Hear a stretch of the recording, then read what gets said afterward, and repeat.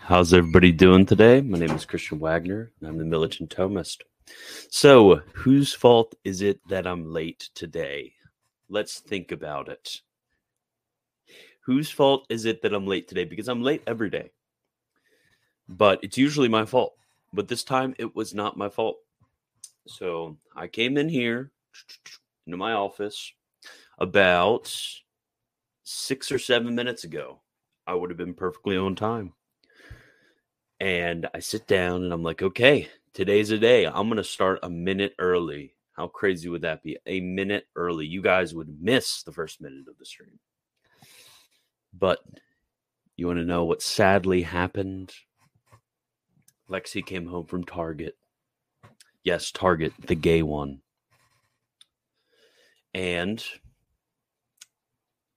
told me to hold Augustine for a few minutes while she did something. So that is why I'm late. It wasn't my fault this time. I would have been early. So that's what it's about. So today I'm kind of going to go a bit off the cuff, talking a little bit about apologetics, conversion, the nature of both, talking more about why I just absolutely despise most modern apologetics and why a lot of it's just kind of worthless. We're going to be getting into some of those. I'm going to be drawing from a bit of my background from as a convert, and as a convert who it was very difficult to convert. So going a little bit into that. But before we begin, do not forget Militant Thomist mug. I remembered it this time. There's some coffee in there. Very good coffee. And yes, very good coffee. So you can go to christianbwagner.com/shop if you want the Militant Thomist mug. It really helps me out because obviously I get money from that, which helps me do more of these for you. And then also, if you go to christianbwagner.com/shop, you can get some books that I reprint. There's some good ones, specifically on this issue of apologetics. This is actually my most sold book. Let me see if I can actually find it. Oh, there it is. A Manual of Catholic Apologetics. This is really good because this is basically going to give you all of the facts that you need to know. So, really, the best place, and as much as Catholic Answers is just wonderful, and you can hear the irony in my voice. They're not going to be the place where you're going to be able to systematically get facts. So, where do you get facts? A Manual of Catholic Apologetics has all the facts you need. The existence of God, the nature of God, God's work, God's word, the Son of God, and the kingdom of God. So, this is really going to give you everything you need. It's in manual format. So, if you know what a theological manual is, it is very orderly. It's going to provide proofs in a very good way. It's going to respond to arguments very well. This isn't going to be no pop-level garbage book. You know the ones I'm talking about. They're written in such smooth words to try to make them enjoyable. And I'm not reading this book in order to enjoy it. I'm reading this book in order to learn something. So if you can take 5 pages to write what, I don't know, insert Catholic apologist's name takes to write 100 pages, then do 5 pages. Don't give me all the fluff. So that's what a manual of Catholic apologetics is really good. Trust me, reading that one book is better than reading 20 modern apologetics books. Like you're just wasting your time, honestly. Just read that one 20 times and get it, let it soak into your soul. And then I guess also another one. I didn't recognize this until this, and I did change the cover on this, so this is the wrong cover because this cover is kind of ugly, not gonna lie. So Richard Clark, Dialogue on the Existence of God. So like a Platonic dialogue. This is a Platonic dialogue, but basically for the existence of God. It is a very good book because he's responding to a lot of the continental atheists of his time. So that's another one. And if you really, really love me and you want to get both of those books on PDF, then go to patreon.com/militant-Thomist and become a patron. I don't set a minimum for a reason, because I know some people, they really want to help out and maybe they can only give $2. There's plenty of people in that situation. So no matter how much or how little you can give, I will be happy, and I will value you the same as my glorious patron. And you also get access to all of the other channels on the Discord. So I think that's all my spiels beforehand. And I'm very sorry to tell you guys, when it comes to my sparkling water for today, it's LaCroix. It's gross. I hate it. But I need, it's like I have a like an existential need for sparkling water. I just love this stuff.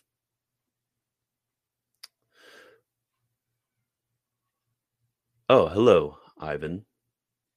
The gay one? Aren't they all gay? Which gay one did I talk about? I can't remember whether I was bullying the gays.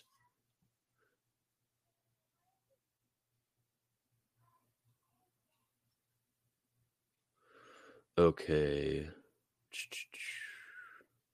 I think that Koch's treatment on the papacy was rather surface level. I could be wrong, though. He seemed to be just stating his opinions and commenting too briefly on the objections that merit more.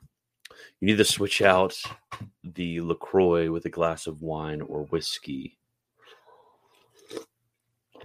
Oh, Target. Yeah, all the companies are gay.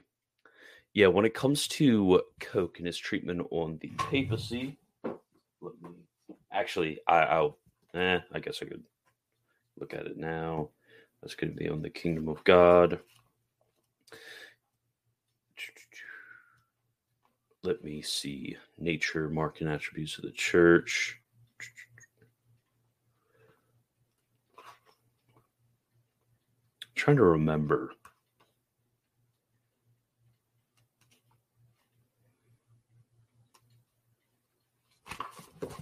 Let me see. Actually, I can cover that later. I need to get to it. Okay, reflections on apologetics. So, it's kind of hot in here. So you remember yesterday. So yesterday, I had seen Paleocrat, and he had done a stream with Reason and Theology, and the stream was on Catholic presuppositionalism.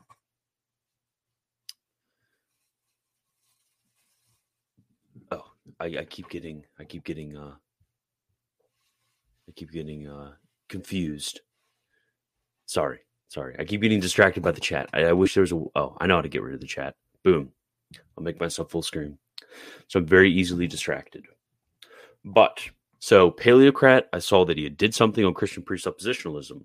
And as many of you know, I saw that and I was very upset. I said, what the heck? How are Catholics accepting presuppositionalism? When I was a Protestant, when I was Reformed, you had Cornelius Van Til, you had Greg Bahnsen, you had all of the presuppositionalist apologists. You had James White and Cy Ten.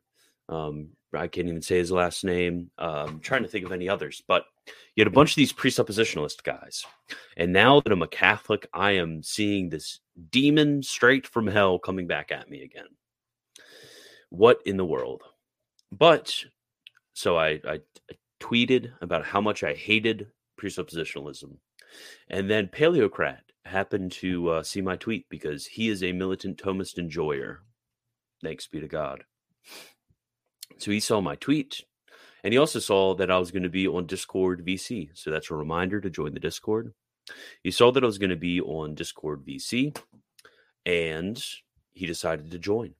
So we must have talked probably for about 2 or 3 hours last night. Byzantine Scotus was there. A few other people were there, but we were just chit chatting in the VC. And I have to eat crow, guys. I was wrong. I was very wrong. So, wasn't St. Irenaeus a presuppositionalist? Possibly. But it just depends on how you're defining presuppositionalism. Because basically the insights that he was systematizing were the exact things when it comes to my background of my conversion to Catholicism from Protestantism. Sorry, my wife is distracting me. She's putting away clothes right over there, right in the closet, right next to my desk, just distracting me, trying to think.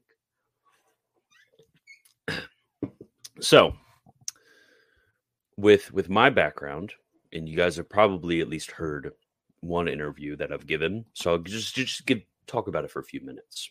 I will just talk about it for a few minutes, get into a bit of my background for my conversion, because I think the things that Paleocrat was getting at fit perfectly well with my experience of how my conversion worked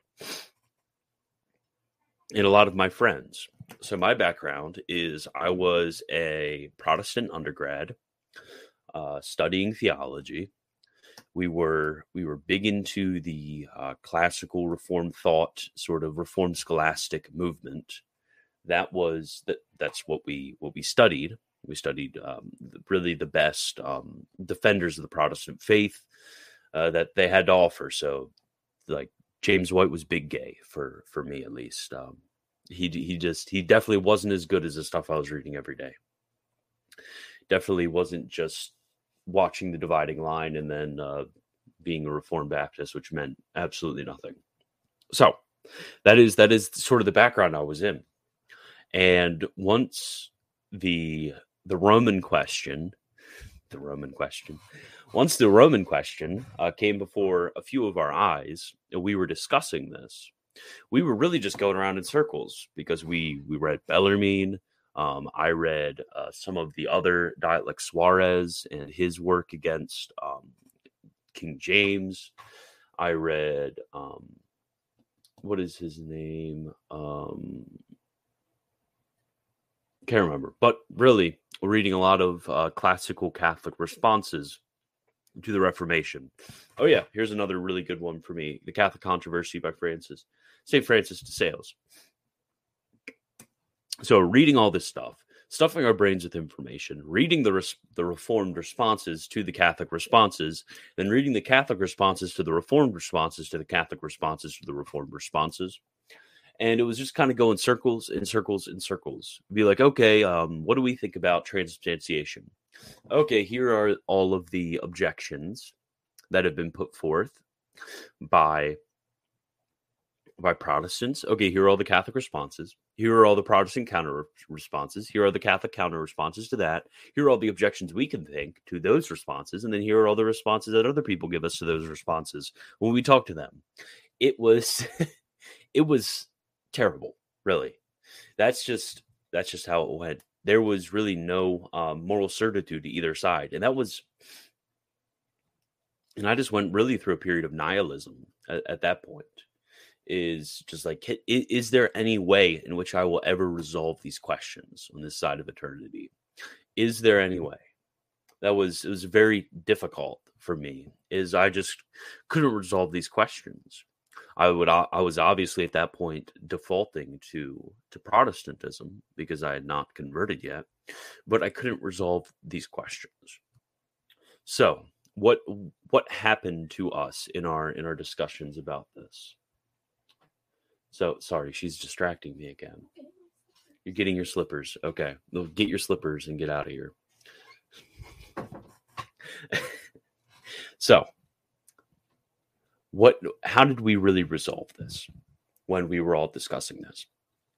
Well, I had one of the friends in our group who were thinking about this.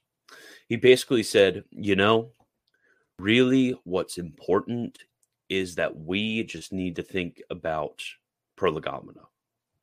We need to think about the terms, really the terms of agreement and the terms of argument. Because if we never think about the way in which theological questions are resolved, the way in which the sources of argument for theological questions, then we're going to get nowhere. For example, if you're an independent fundamentalist Baptist and you do not give a crap about church history, then if I make arguments like, okay, this is the monoepiscopacy in the 1st and 2nd century, they're going to say, who cares? I don't care about church history. Show it in my Bible. Show it in my Bible. I don't care about church history. So we needed these discussions to happen around prolegomena, how we are going to sorry, people are yelling at each other in the chat right now. Okay. I will continue. I will look at that later. So, how are we to justify our theological propositions that we are arguing about currently? Because it really seemed like both sides had a very good case. Because being perfectly honest, the Reform side, they knew their stuff. A lot of them, like Peter Martyr Vermigli, he was a Catholic theologian. He was an Augustinian friar who had a very important position teaching St. Thomas Aquinas' Summa. So he was very learned. He was saying some very good things. He was saying some things, and he had very good points against a lot of the Roman Catholic beliefs. And on the other hand, you had the terror of Protestants himself, St. Robert Bellarmine. You had the great converter of Geneva, St. Francis de Sales. And we were reading both of the sides. We were reading all of the responses to the responses, and we could really get nowhere. We could not get anywhere.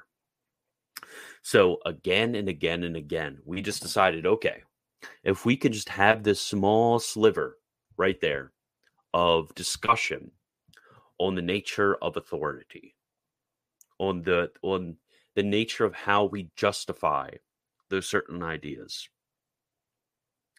And we had that discussion, and it took forever. We discussed this for a very long time. Just this one doctrine, just that one.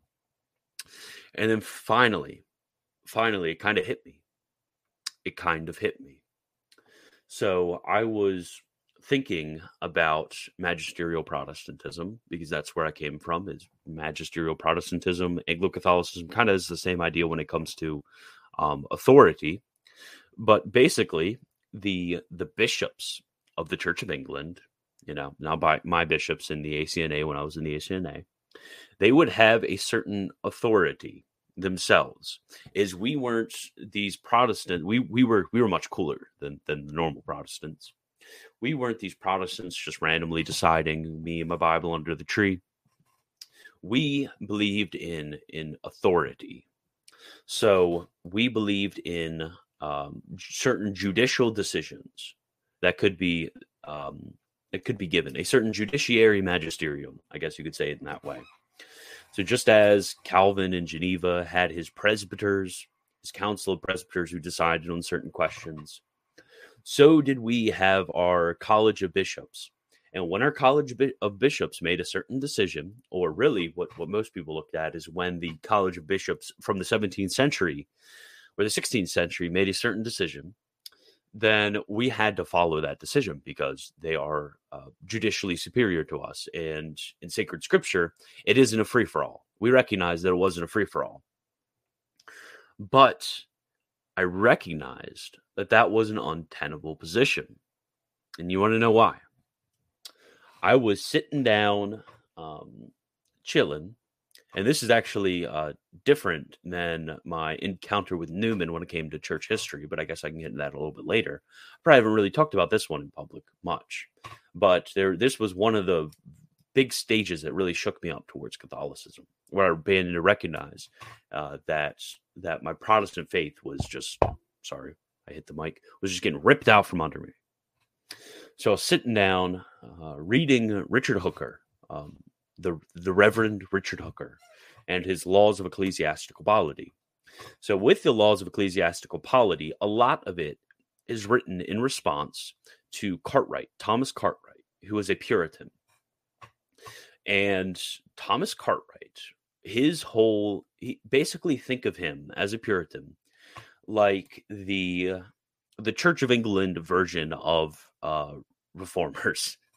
Like he was kind of the Church of England version of Calvin, because with the original reformers, they broke off from the Latin Church, the Western Latin Church, really the whole Catholic Church. They broke off from it, and they'll say they were kicked out, but that's what we do to heretics. And with Thomas Cartwright, he wanted to break off from the Church of England because he was like, hey, you guys are teaching stuff against sacred scripture, and you guys need to repent. And I know that my Bible is more right than you are. And do you want to know what Richard Hooker said? I will never forget it. You know what? This was so influential when I read this that in my article where I wrote about my conversion, I actually included this quote in the article. Okay, yeah. Subscribe, get a free PDF, whatever. Where is it? There it is. On October 22nd, 2021. This is what Richard Hooker wrote. And people were extremely upset that that I had included this in my letter about my conversion. But it really was striking what he wrote. So against Cartwright, a Puritan, he wrote, "What success God may give unto any such kind of conference," so that would be like a conversation or disagreement or disputation, we cannot tell. "But of this we are right sure, that nature, scripture, and experience itself have all taught the world to seek for the ending of contentions." So how do we end contentions? We have disagreements on points of doctrine. How do we end these contentions? The ending of contentions by submitting itself unto some judicial and definitive sentence. So some judicial and definitive sentence. So what we have to do when it comes to the ending of controversies. So this was my question. How was I supposed to end this controversy that I had on all of these points of my theology? And Richard Hooker told me that I needed to submit myself unto some judicial and definitive sentence. That is what I needed to do. So I was like, okay, I will submit myself to some judicial and definitive sentence. And let's see what he says further on.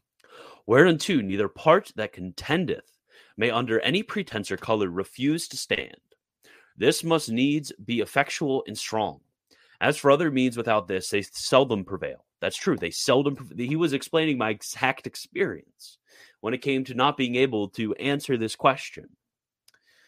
"I would therefore know whether for the ending of these irksome strifes, wherein you and your followers do stand thusly formally divided against the authorized guides of this church, and the rest of the people subject unto their charge, whether I say ye be content to refer your cause to any other higher judgment than your own, or else intend to persist and proceed as ye have begun, till yourselves can be persuaded to condemn yourselves.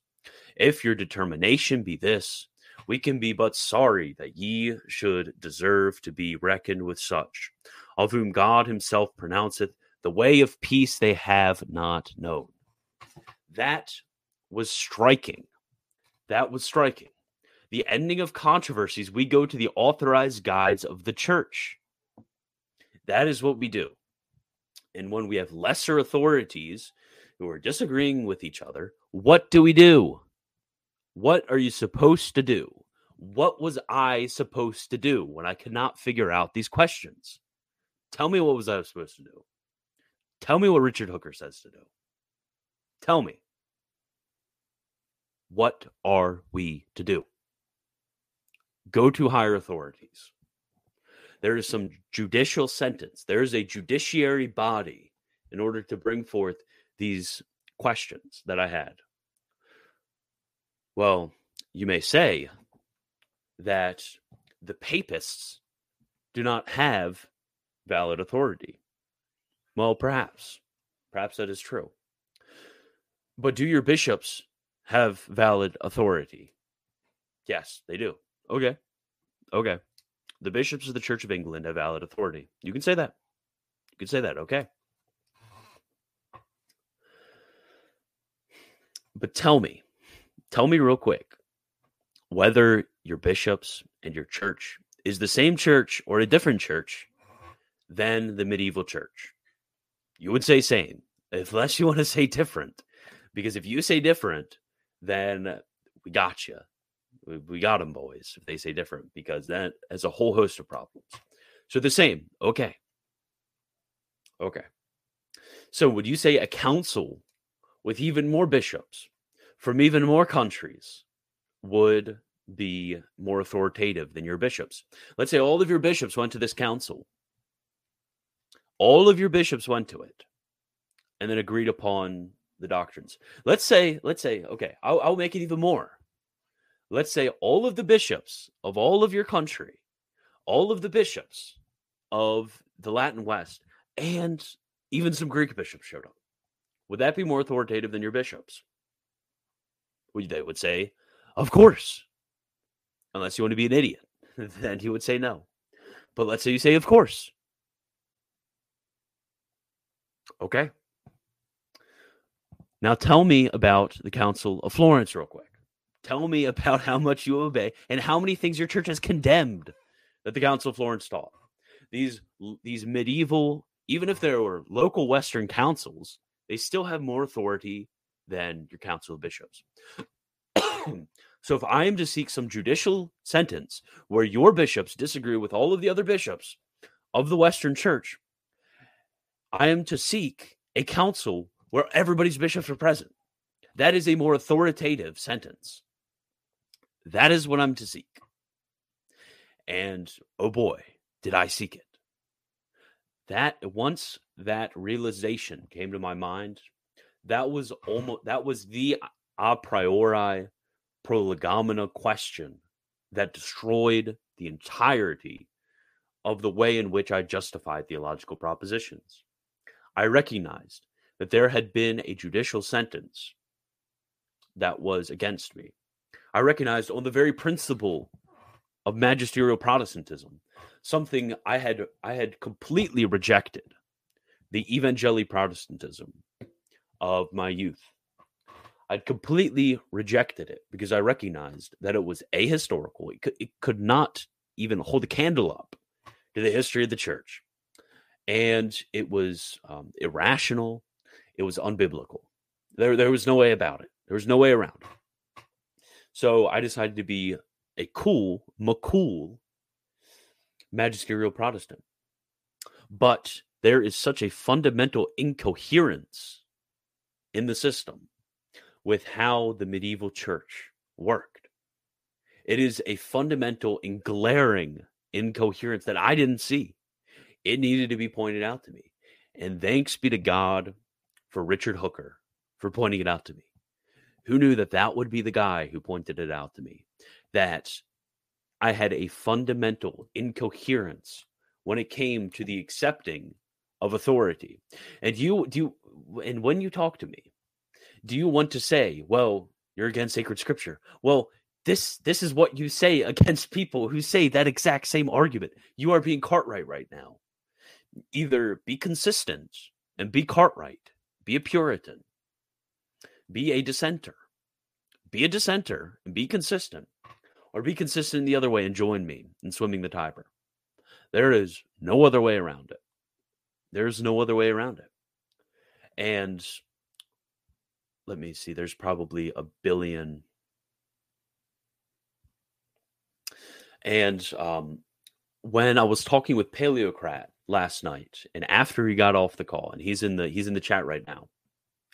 After I got off the call with him, I began to think about this long situation that I had, and the absolute necessity to stick to prolegomena on a lot of these questions is you need to begin with the foundations of theology. Because let's take, for example, the conversation that I had with the other Paul. I don't know if he's in the chat right now. He usually is.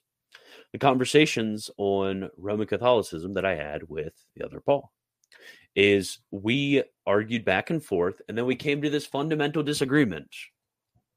I was saying one thing, he was saying the other thing, and we could just not see eye to eye. It was as if we were speaking a different language to one another. I could not see it from his point of view. He could not see it from my point of view. That's what was going on. We were going back and forth and back and forth and back and forth. Well, why? Why was it? Well, because there was some issue where we had not defined our terms. There was some foundational issue, which we both were assuming our side was right, where we had not defined our terms. We had not defined what we meant by faith. That was something which was hugely important, where if you defined faith like a Roman Catholic, his position would be stupid and impossible. I just was so disgusted by his position. I was like, it has to be wrong. I intuitively know that what you're saying, from my point of view, is stupid. From the system that I have, from the foundations that are built, I know it's stupid. But we are not talking about these foundational issues of argumentation before. And I think that is vital when you're going to be talking to anybody, debating with anybody, is when they put forward a dissenting opinion from your own.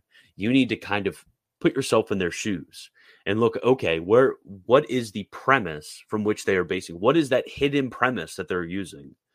And then what is the hidden premise behind that? And what is the hidden premise behind that? Because you really need to look at that chain of reasoning that they have engaged in and then cut it off at the root. Be like, okay, this is really the root of your problem. Because otherwise, it would be like if you had a sick man and they came to you and let's say you're a doctor and a sick man came to you and he had a fever. And all you're going to do is just prescribe him some Tylenol to deal with his fever. Well, his sickness is actually, like, I don't know, COVID. Let's say COVID, even though I think it's made up. Just kidding. I don't think it's made up. But let's say it's COVID. You just give him some Tylenol to deal with his fever. Is that going to do anything to actually help with the COVID? No, it's just going to mask the symptoms. So when you are talking with somebody about these issues, and you aren't going back to say, okay, what is the root cause of this misunderstanding that you're having? Because you are corrupting what is true. You're corrupting the truth. What is that foundation for the misunderstanding you're having? If you do not go back to that with the discussion, go back to these issues of prolegomena, of first things, then what you're going to do is you're just going to be treating symptoms. You're not going to be finding the root of the errors and then rooting them out. This is what was done in the encyclical Pascendi against modernism. Before, people had been treating modernism as a bunch of disheveled propositions. But when Pascendi was written, Pascendi showed it in its coherence. Like, okay, this is the system which is being put forward, which is against the Catholic faith. These are the foundational beliefs, and these are the false premises that they are working off of. What we need to do is we need to destroy these premises before we even talk about the certain conclusions. It is a priori to talk about these issues of prolegomena. And then when it comes to answering certain objections, like let's say they come to you and they have like, okay, I'm having some issues when it comes to, I don't know, the papacy. Could you show me where the Bible teaches that? After you've dealt with all of these previous issues of the entire edifice they built on these false foundations, you can say, okay, we can build back up now that we've talked about these foundational issues, and we can answer your questions about these issues that you may be having. That is completely fine. That is completely fine. But when it comes to these foundational issues, you have to engage the roots and not necessarily just the wicked fruit, because the wicked fruit of doctrine is going to come from the wicked roots that are bad foundations of prolegomena. And that is something that you need to stick with. Okay, so I'm going to check the chat real quick, and then I have one more thing to say, but it's going to be a lot of thing to say.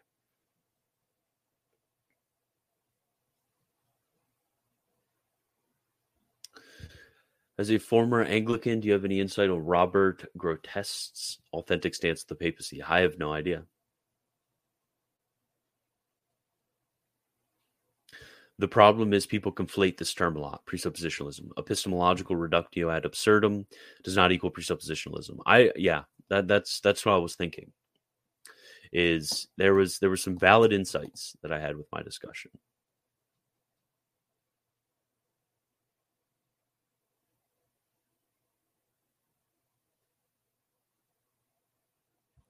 Okay, Christian B. Wagner, what's your response to the objection that if self-awareness and will are proportion to person, then the Trinity should be three wills and consciousnesses? Yeah. If self-awareness and will are a property of person, then there would be three wills and three self-consciousnesses. Correct. But will and self-awareness are something of nature. So that's not, it doesn't follow, because that would be social Trinitarianism. Okay, because awareness of oneself is awareness of the single hypostasis one is, so the Trinity's three subjects should give rise to three conscious selves. That doesn't necessarily follow. You're acting like self-awareness is, because you've just restated your premise there. I would just utterly reject that awareness of oneself is a property of hypostasis. I would deny that.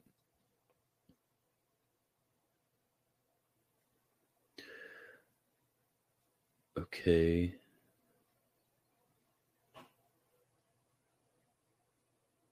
Yeah, classical theist is right. Awareness sounds more like an intellectual quality that would be common to the three persons insofar as they are subjects of an intellectual nature, as per Boethius' definition of person. And if you go to my website, I have a whole article just talking about the way in which Catholic theology, because it's kind of funny that you ask that question, because the way in which Catholic theology defines person and how certain misconceptions about person have utterly destroyed Christology and Trinitarian theology with blatant Nestorianism, or actually it's more like blatant monothelitism, and also with issues with tritheism. It all comes from a misunderstanding of what person means.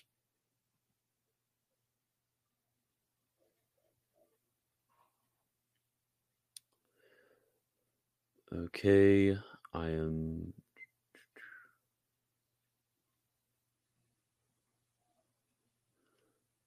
Couldn't one object that awareness to the unicity of one's hypostasis or subjecthood, so three hypostasis applies three awarenesses? No, that is just a property of nature. That's what's happening. What's happening here is the root issue of the problem is that you're taking Jung and Freud's definition of person that you have, and it's not your fault, but we are in this absolute sea of psychologism. That is the sea in which we swim in. The water which we swim in is psychologism, and it's hard for a fish to see the water which he swims in. So we're in the sea of psychologism. So when we see three persons, one nature, we're thinking, okay, person. How are we defining person? Okay, we're going to define person as a psychological self of self-awareness and intellection. Okay, this makes sense. So we think about the Trinity, we're going to think about three centers of self-consciousness or willing or awareness. No, that is not how the tradition has defined it. So if you just go to my website and just read that blog post, it should clear up all of these issues, because this is a very deadly error when it comes to the misdefinition, the wrong definition of person. It is a very deadly error.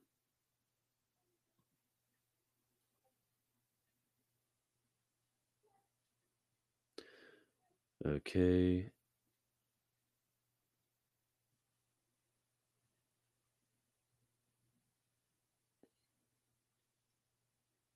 Interesting. We have classical theist and paleocrat in the comments. This is an interesting comments.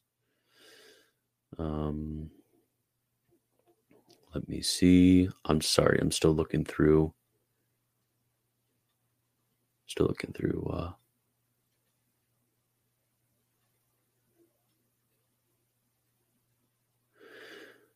All of the.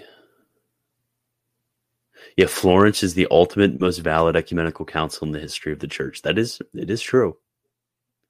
So why not submit to the Greek bishops? Yeah, I'm not really. Again, I don't have much. Most of my experience has to do with being a Protestant. I don't have any experience with being Eastern Orthodox. So honestly, I couldn't tell you. Maybe Paleocrat would be able to help you out. He mentioned a few things last night about that. I'm about to bully James White. You want to join? I wish I could. I would need to.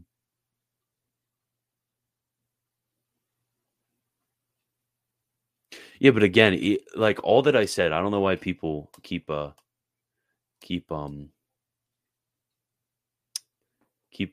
saying my Thomism.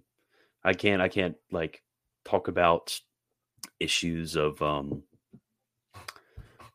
the. Actually, I'll get to this in a minute. Okay. Give us your summary diagnosis of Orthodox apologetic methods. Okay, so I will continue, I guess, after that brief checking of the chat. So, the other Paul, I was just talking about you, the other Paul, like 5 minutes ago. You missed it. And I know this LaCroix is homosexual. Okay, so I want to say a year ago, so continuing, actually, probably less than that, but I did a major project researching the apologetic method of Tertullian. So Tertullian, in his Apologia and then in his other works, he did a lot of work against the pagans. That was Tertullian's big thing, is he would take pagan objections and then he would answer them. And throughout reading a lot of Tertullian and then a lot of the other early apologists, I found out that they really had a method. So I wanted to kind of put forth this method. And I think, honestly, it makes sense with Thomistic metaphysics and also Thomistic, the nature of the will in really all of scholastic thought, but especially in the thought of St. Thomas and St. Augustine. So the way in which the early apologists, especially Tertullian, because that is who I researched most, what they would do is you would have an argument which would be leveled against the Catholic faith. So let's say I brought up the example last night. You guys will love this. Brought up the example last night is, let's say you have a raving feminist, and this raving feminist, which you see them a lot now, they're coming out of their hellhole. The raving feminists just yeet right at the Catholic faith, and they say, "You hate women. You really hate women. You're haters of women, and you're misogynistic, and you're sexist." The Catholic faith, and you could just make this Christianity as a whole if you're not Catholic. The Catholic faith hates women. And what Tertullian would do with that is, first thing he would do is he would take it and he would flip it on them. He would take the objection, he would flip it on them. So he would take and then just go wham. He'd take the sword he threw at them, and then he would catch it, throw it back at them. So in our example of the Catholic faith hates women, he would say, well, we're the ones that hate women. Well, actually, it's really you guys who hate women. Because, I mean, you guys practice abortion. It's terrible for women. Contraception, how is that good? You want to masculinize all women. How do you love femininity? And he would go down the line of all the ways in which, no, that's actually you that are falling to prey. He would take them, make them fall right on their own sword. And then triumphantly over them, what he would do next is he would say, actually, rather than hating women, rather than falling under this objection, we are the only ones who don't fall under this objection. We actually take the exact opposite view of what you're accusing us of, if you're going to give us an honest shake. So we are women respecters over here, boys. So actually, what we do in the Catholic faith is we, in consideration of true femininity, exalt it the most in our focus on motherhood, for example. That is in the fact that we focus very highly on a man's duty to care for his wife and family. We actually, the exact opposite, follow natural law to such a T. We very closely follow natural law that we are the exact opposite of what you're accusing us of, and actually, you are the full iteration of what you're accusing us of. That is kind of the two-step sort of mode of apologetics that Tertullian would do. An example. So during the time, let me think. I'm trying to think of what the best example would be.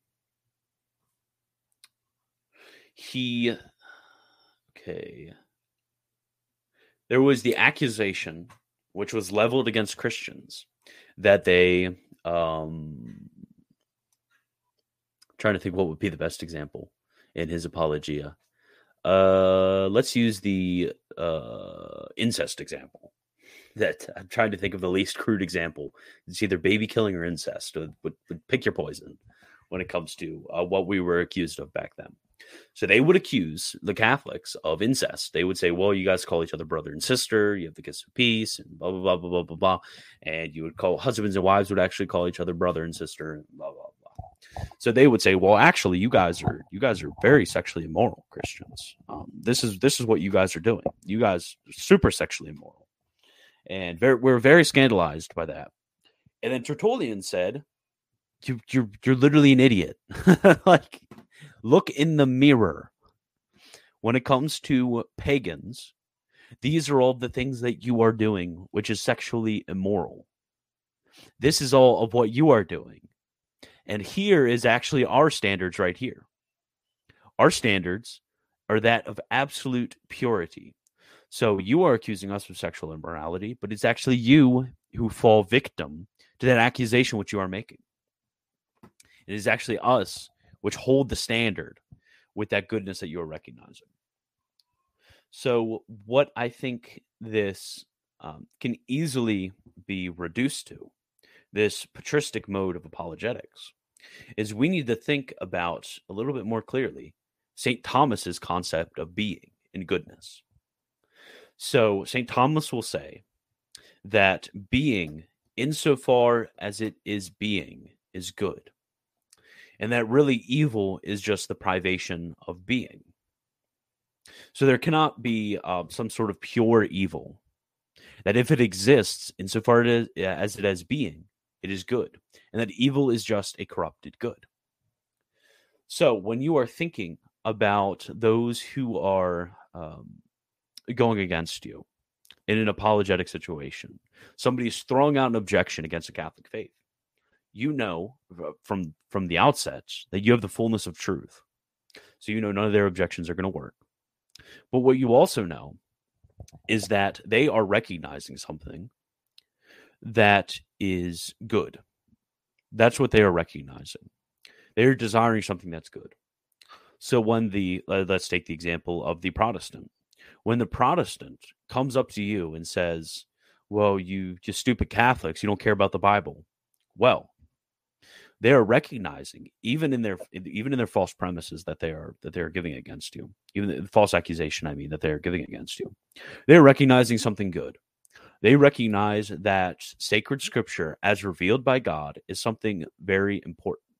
So there is still that grain of goodness, that grain of being in everything in which they are going to accuse you of. And this occurs with almost everything, every single accusation. If you think hard enough, they are going to fall under that. And what you need to do, and what really happened to me in my example, is you need to take that and you need to snap them right to consistency. Be like, okay, you really care about sacred scripture. Okay, that's great. That is a really good thing. Okay, I want you to be consistent with this now.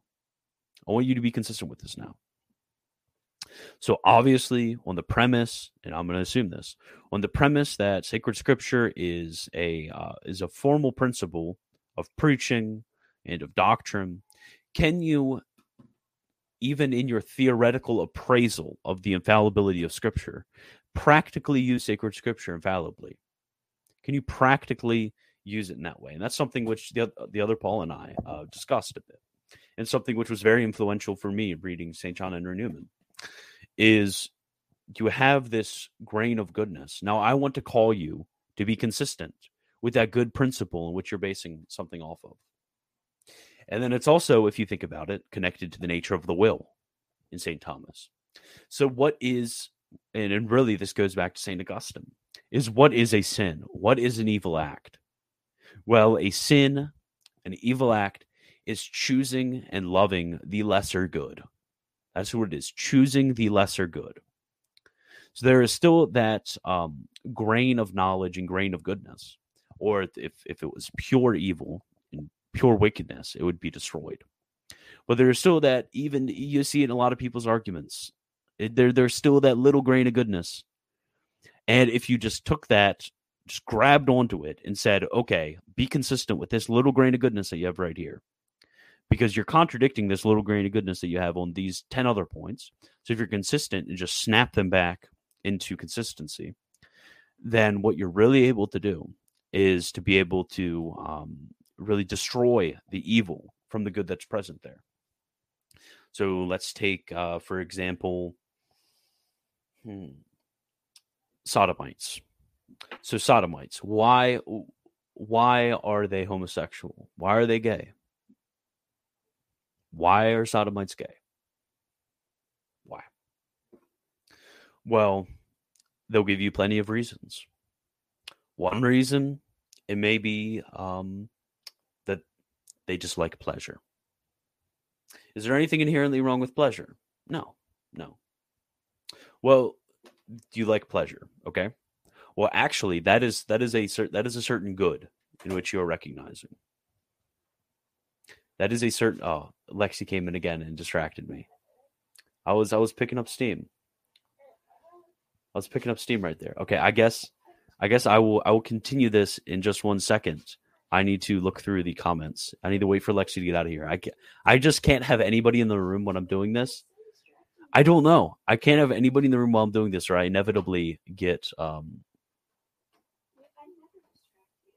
yeah, every time you walk in the room, I'm distracted. Being and goodness are identical. You can make a virtual distinction between them. So I mean, if by identical you mean no real distinction, then yes, correct. But being, goodness is that aspect of being as related to the appetites. That would be the definition of goodness. Have invite Michael Lofton and Taylor Marshall to the chat too. That's funny. Okay. Paleocrat, Elijah, the other Paul. Oh man. I know, I'm really excited for your future streams, Paleocrat. I'm really excited because they seem good. We need to find a good time to do a stream, another stream together. Bet.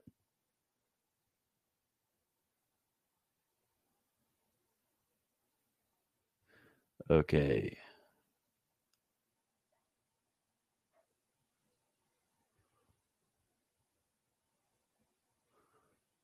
By the way, debunking.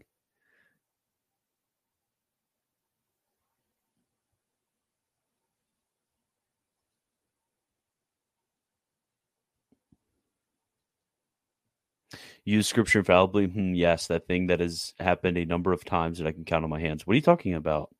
Every time there's an ecumenical council. Yeah, the whole thing about there's only been it's talking about papal infallibility in particular. The whole thing about there's always. I wasn't talking to you, Christian. I know. I figured that. I fi- I figured that we hadn't had a stream together before, and yeah. Okay. So use scripture infallibly. Yes, that thing that's happened a couple of times I can count on my hands.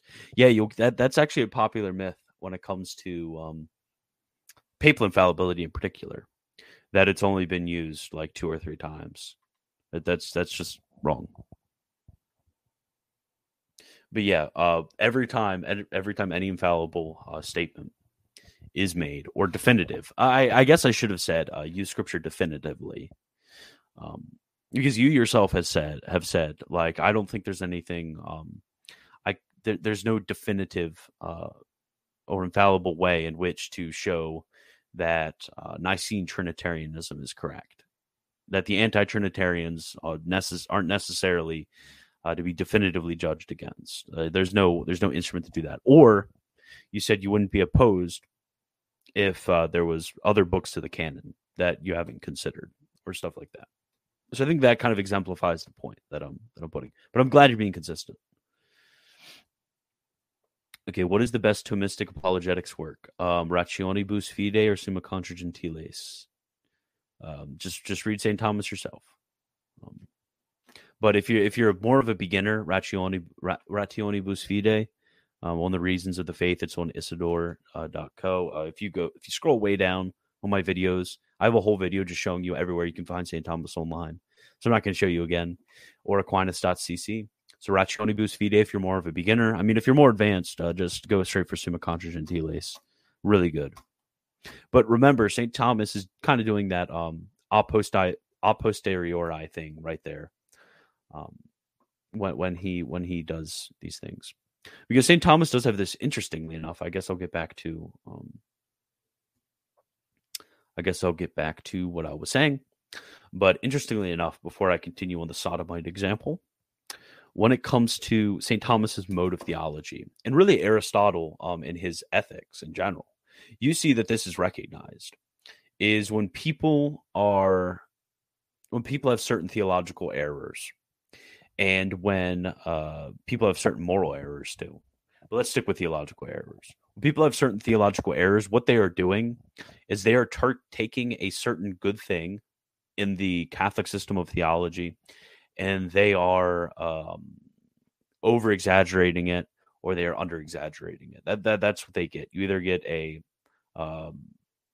privation, or you get an over exaggeration and inclusion. You're either getting adding or taking away of a certain good thing that they are monkeying around with.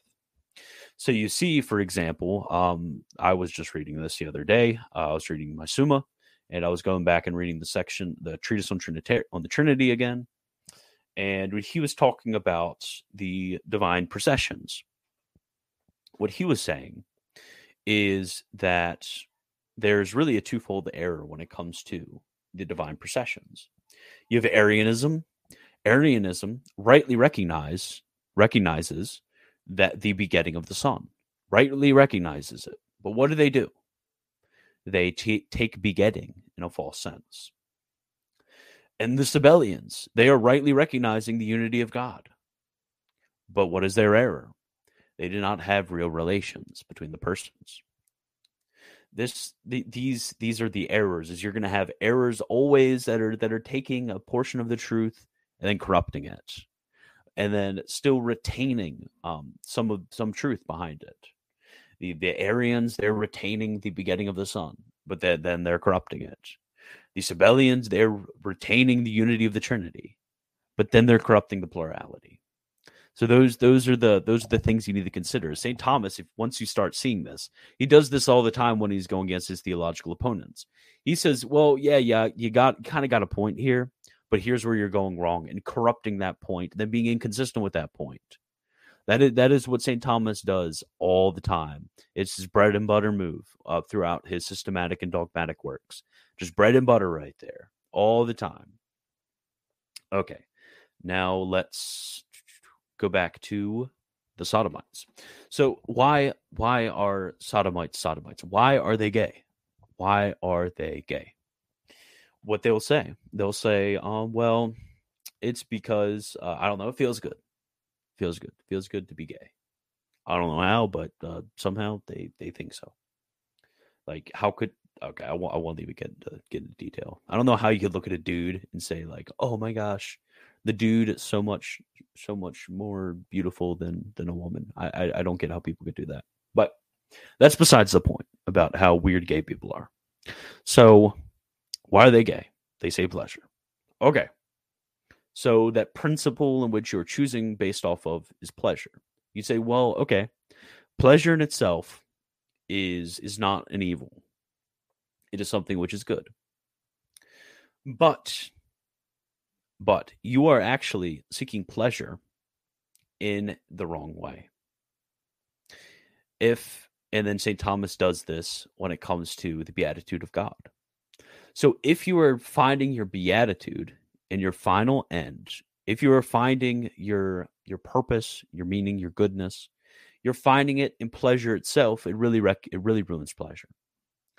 So with the beatitude of God, if you want to seek pleasure as your principle, then God has the fullness of pleasures in the beatific vision.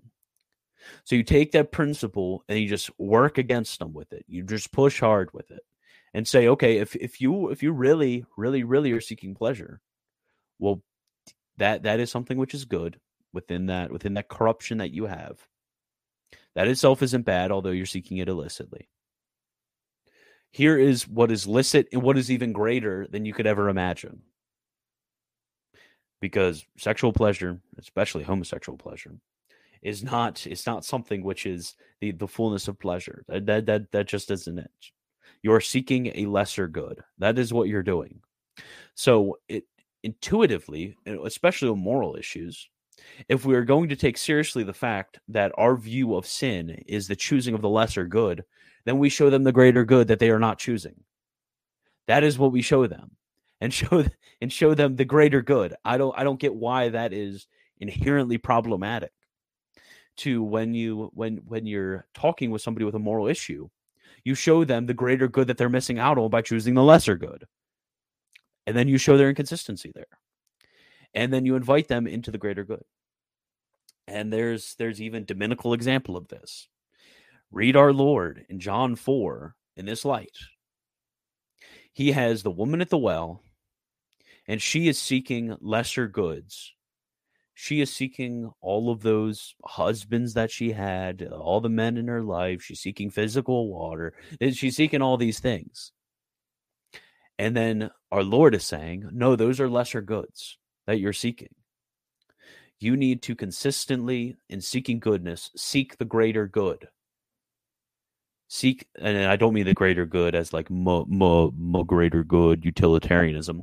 No, I mean the greater good in an ontological sense. Goodness, ipsum esse subsistens, good subsisting in itself. That is God.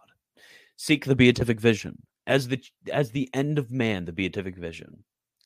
And since we know that in the Catholic faith, and this is where you need to be a Catholic chauvinist, and I really despise. I've seen people try to like toss the bone to atheists, and it's just I hate it.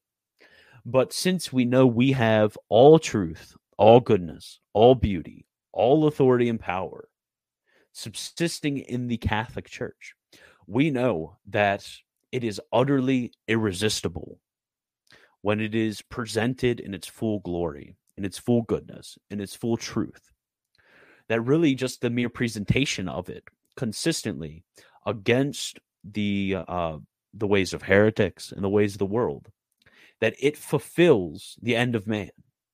So if presented correctly, then it will inevitably destroy any notion they have. Unless, and what frequently happens, there is the issue of the wickedness of the heart, which rejects it. The heart which is not softened and drawn and changed by grace. But at that point, it's not your fault. There's nothing more you can do. You present it.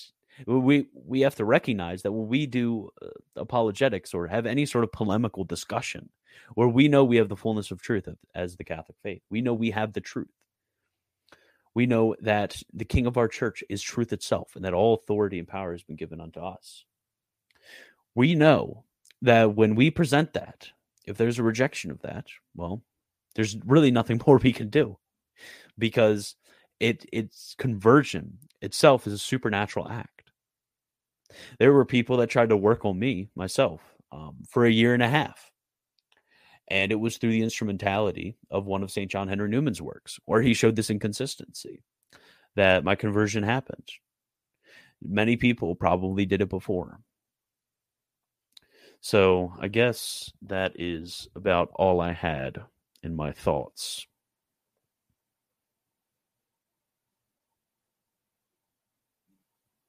Sodomy is a disorder, that is why they arrive at their erroneous perceptions. Exactly. There's a certain disorder of the will where they're seeking certain things after a false, wrong, ugly, and bad manner. That's what they're doing.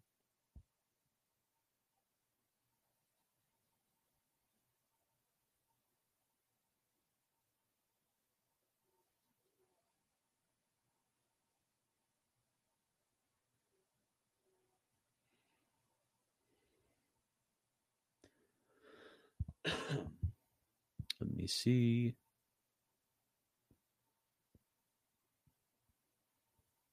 Yes, Summa Contra Gentiles is amazing. Okay, I referred to the infallible definition of scriptural texts, though even in definitive decisions by popes, I remember you affirming that the reason under the statements are fallible. Why? Okay. Now, this is where a distinction needs to be made. I need to subdistinguish the minor premise. I need to contradistinguish the major premise and provide a super subdistinguish under that. So, by using scripture authoritatively, I meant the scripture as the matter of the form that is dogma. So you're assuming by using scripture infallibly, I mean inevitably exegeting scripture infallibly. That's not what I mean. I mean preaching the truths which are presented in scripture infallibly.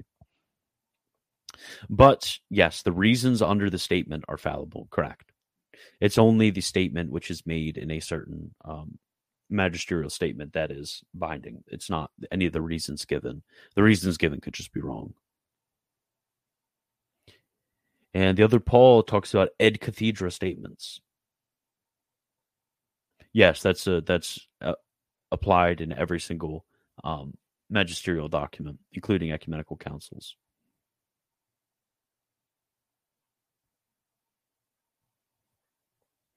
Okay, if you guys have any questions, I can stick around for another minute.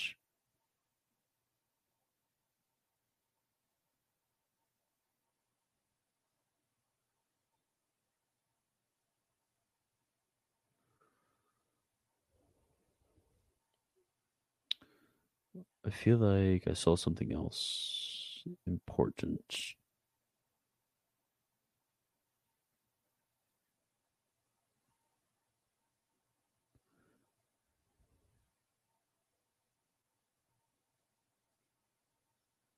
That was a very good stream. Thank you, Christian. Great show, bro. Thank you. I'm glad you guys enjoyed that. So, remember, everybody, become a patron so I can buy another volume of this baby. or this, one of Aristotle's commentaries, or a biblical commentary, or maybe I'll just buy a second sumo. Who knows? So patreon.com/Militant Thomas if you want me to quit my job, because I'm telling you guys, it's this close. It's this close. It's so close. So you just go there, patreon.com/Militant Thomas. Just a few of you. And it'll just get me this much closer because I'm so close. And if you want something out of it, then just go to christianbwagner.com/shop and get a book. But if you let's say you don't want a book, I want something else. Okay. Get a mug. Let's say, look, books, I'm not a nerd. Mugs, I don't drink coffee. Patreon, I don't like you that much. I want something out of it. Well, okay. FluentGreekNT.com, the best way to learn Greek. Nobody can hate learning Greek. If you hate learning Greek and you think Greek is worthless, then you're probably a demon, and I don't want you giving me money anyways. It was probably through like blood cults or something. So any of those three options, that would be wonderful. And then also, I recently did an article. I probably should post in my description of those other ways you can help me, because there's plenty of other ways you can help me that don't require that, even including clicking. I won't even talk about that, but just go to the website. There should be an article on ways to help me. Okay. What books do you sell? There's like 8 of them. Let me see. I probably have a few of them around here. Outlines of Dogmatic Theology. Wonderful text. Essay on the Brethren of our Lord. That's from a Protestant author about perpetual virginity. Dissertation on the Death of Christ by John Davenant, Bishop John Davenant. He's another Protestant author who wrote against limited atonement as somebody who was at the Synod of Dort. So it's very interesting. Manual of Catholic Apologetics. This is going to just kind of give you the backbone of a manual. Dialogue on the Existence of God. This is really good if you want to talk to atheists. Use this kind of and all of the stupid objections that get made. He's really good.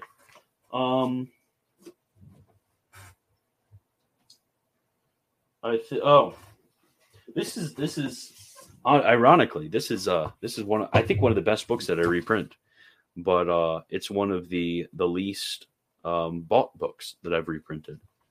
So it's interesting. But Aristotle in the Church by Brother Azarias. It's really good. It talks about the rise of Aristotelianism and its reception in the church, how Thomas Aquinas was almost condemned as a heretic. It's really good. Hello, fellow humans. Isn't Greek a horrible language? So annoying, right? Okay. I will see you guys tomorrow. And I might be on VC tonight, so make sure you join the Discord. And that's all. So, goodbye.